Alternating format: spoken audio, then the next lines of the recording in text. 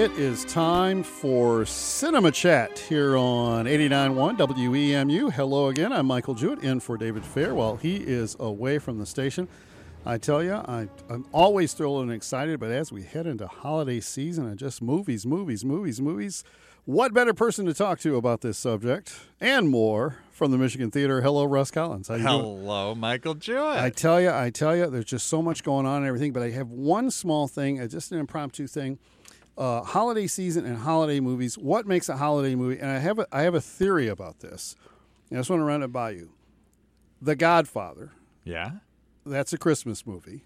And The Godfather 2, that's a New Year's Eve movie. Okay. Is that because there's elements in the movie, events in the movie, turning points in the movie take place around those holidays. Right. So therefore, in my mind, they're a Christmas and New Year's movie, respectively. But I don't know if that actually holds up. Not in the way of a traditional holiday movie.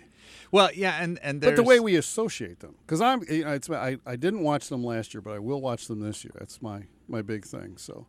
Yeah, and there's lots of films that have a Christmas setting in them. Yeah. And it certainly can make them Christmas movies in a certain way. And they're released around Christmas time. So there's there's an emotional connection to them. You know, It's a Wonderful Life, which is, the if you're going to pick one Christmas movie, that's the one that a lot of folks would pick. It actually came out in July when it was initially released. And it was a flop, and it actually became a popular movie after it played television in the 50s and 60s. I never knew that. I would think that movie. Yeah, and it's pretty strange how how movies rise to the top in terms of being a holiday picture. The other thing is you look at a lot of historic holiday pictures, and it's like, I don't know if I want to watch them anymore. Even stuff like A Christmas Story, they've got things in them that just kind of you go, oh, I wish they hadn't put that scene in the movie. Maybe they don't age well. So, but anyway, yeah. So this definitely is the holiday season. That I go back to the Michael Corleone saga, and so it's been a tradition of mine. So. And it's like what I tell people when they ask me what their favorite seat in the theater is. It's like the one you feel most comfortable in is the best theater seat. Whatever your favorite Christmas movie is the one that you like the best. I hate to digress because there's so much going on, industry news and films and more. So let's dive into it. Yeah, well, I mean, we're happy to be opening Spider-Man No Way Home, and it's a bigger, bolder Spider-Man, and it has gotten really great reviews so far. Nightmare Alley, Guillermo del Toro's modern noir, is also opening this week. Very cool.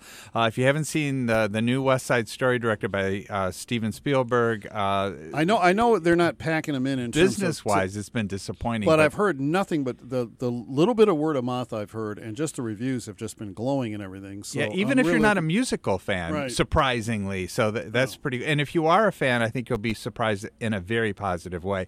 And I do want to say something. I do want to say something about Spider-Man. Hey, no spoilers, folks, because this movie, and I have not seen it yet, but this movie probably has some things in it that don't be that person on your friends list that wrecks the movie for everybody. So absolutely. So wait a week or so before you start talking about this. Before you blot out the story or blab out the spoilers. I guess there's a lot in it that and there's and with good reason. So no spoilers. Absolutely. So look forward to it. And they're starting to announce the awards. The New York Film Critic Circle Awards have been announced for Best Picture, which is actually a foreign language film, Drive My Car. But the New York Film Circle critics, our critic circle, is in a sense the snootiest of the. Well, this isn't that big of a group. This is a pretty small and group, quite discerning group. Yeah, right. Absolutely. Group, yeah. So a lot of their films or their choices are rarely the Academy Award winners, but there certainly is merit to anything that they nominate. The best director is Jane Campion, and she may be the Oscar favorite. Paul Thomas Anderson, Licorice Pizza, best screenplay. Although so Aaron Sorkin may be up there again as well. Mm-hmm. The Best Actress, Lady Gaga, which was kind of a surprise. Really? Yeah. Whoa. But she did an excellent job. Benedict Cumberbatch for The Power of the Dog. He also has a supporting role in the new Spider-Man movie as well. Busy guy. And there was a special award to Maya S. Cade for the Black Film Archive, and NPR did a lot of coverage about this young woman's work in putting together that wonderful series. Maggie Gyllenhaal won an award for the Best First Film for The Lost Daughter. So anyways, interesting stuff there. And the Golden Globes, their nominations, so they have 5 dramatic nominations and 5 musical or comedy. And the dramatic ones are Belfast, Coda, which is a terrific film, Dune, King Richard, maybe my favorite film of the year. Dune gets a nod. Yeah, and The Power of the Dog. And then the comedy or musicals are Cyrano, Don't Look Up, Licorice Pizza, Tick, Tick, Boom, and West Side Story. So you either could have seen every single of these films. Is that 10 or a dozen films total? That's 10. That's 10. Those 5 and 5.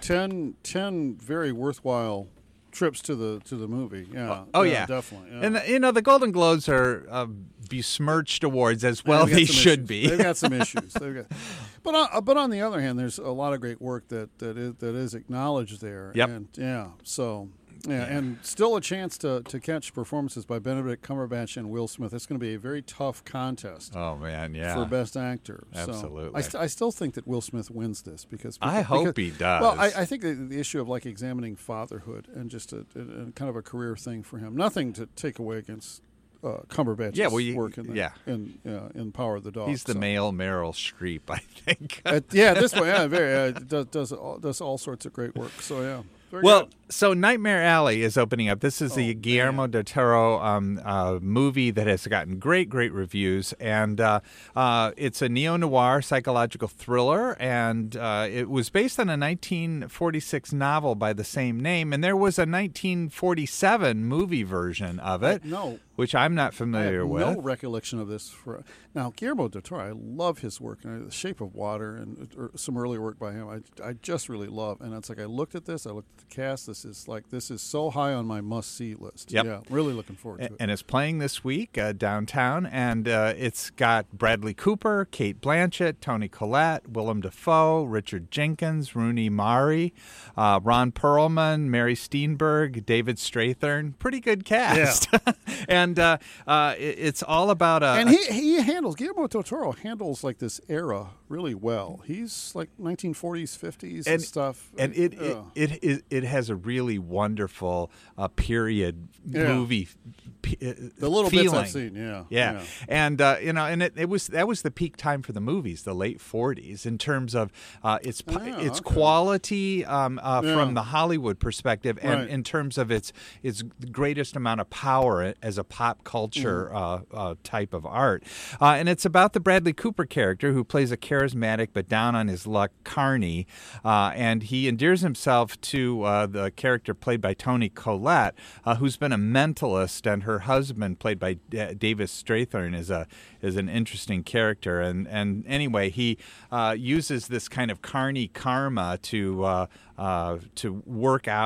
work a con on a bunch of 1940s New York society people, and he gets in over his head, and it is a film noir, so you can imagine all the things that go on. And Kate Blanchett plays a big role as the mysterious psychiatrist who is maybe his most formidable opponent. So we'll look forward to that one for sure. A masterful a filmmaker coming off an Oscar win with a project sounds like he's got invested in, so I'm looking forward to that. Yeah, absolutely. Yeah. And then Spider-Man No Way Home, like we said at the beginning, it's a bigger, bolder Spider-Man sequel. No Way Home expands the franchise scope and stakes without losing sight of its humor and heart. That's what the critical consensus is. They got all the pieces in place for this. Tom Holland is great in the role, and bringing Tobey Maguire's also in it. Yeah, well, they kind of like this. Now, no spoilers, because there's all sorts of stuff happening in the movie. So anyway, no spoilers for Spider-Man No Way Home. And they're talking about this as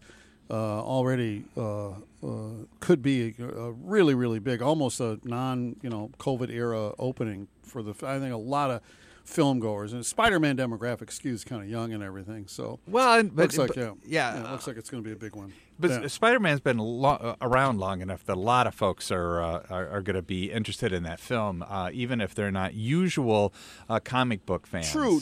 And it's the whole MCU now has become such a big.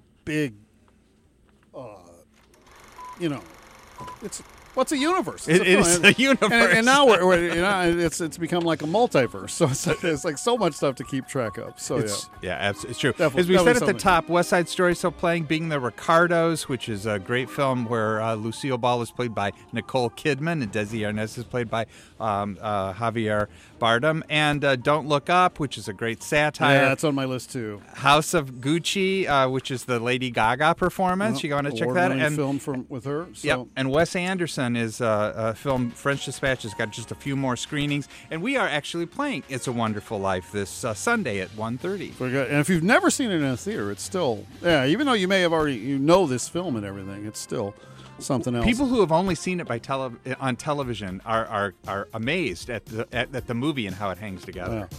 Always a pleasure and a thrill. Russ Collins in the Michigan Theater Cinema Chat here on your community NPR station 89.1 WEMU Ypsilanti. See you at the movies.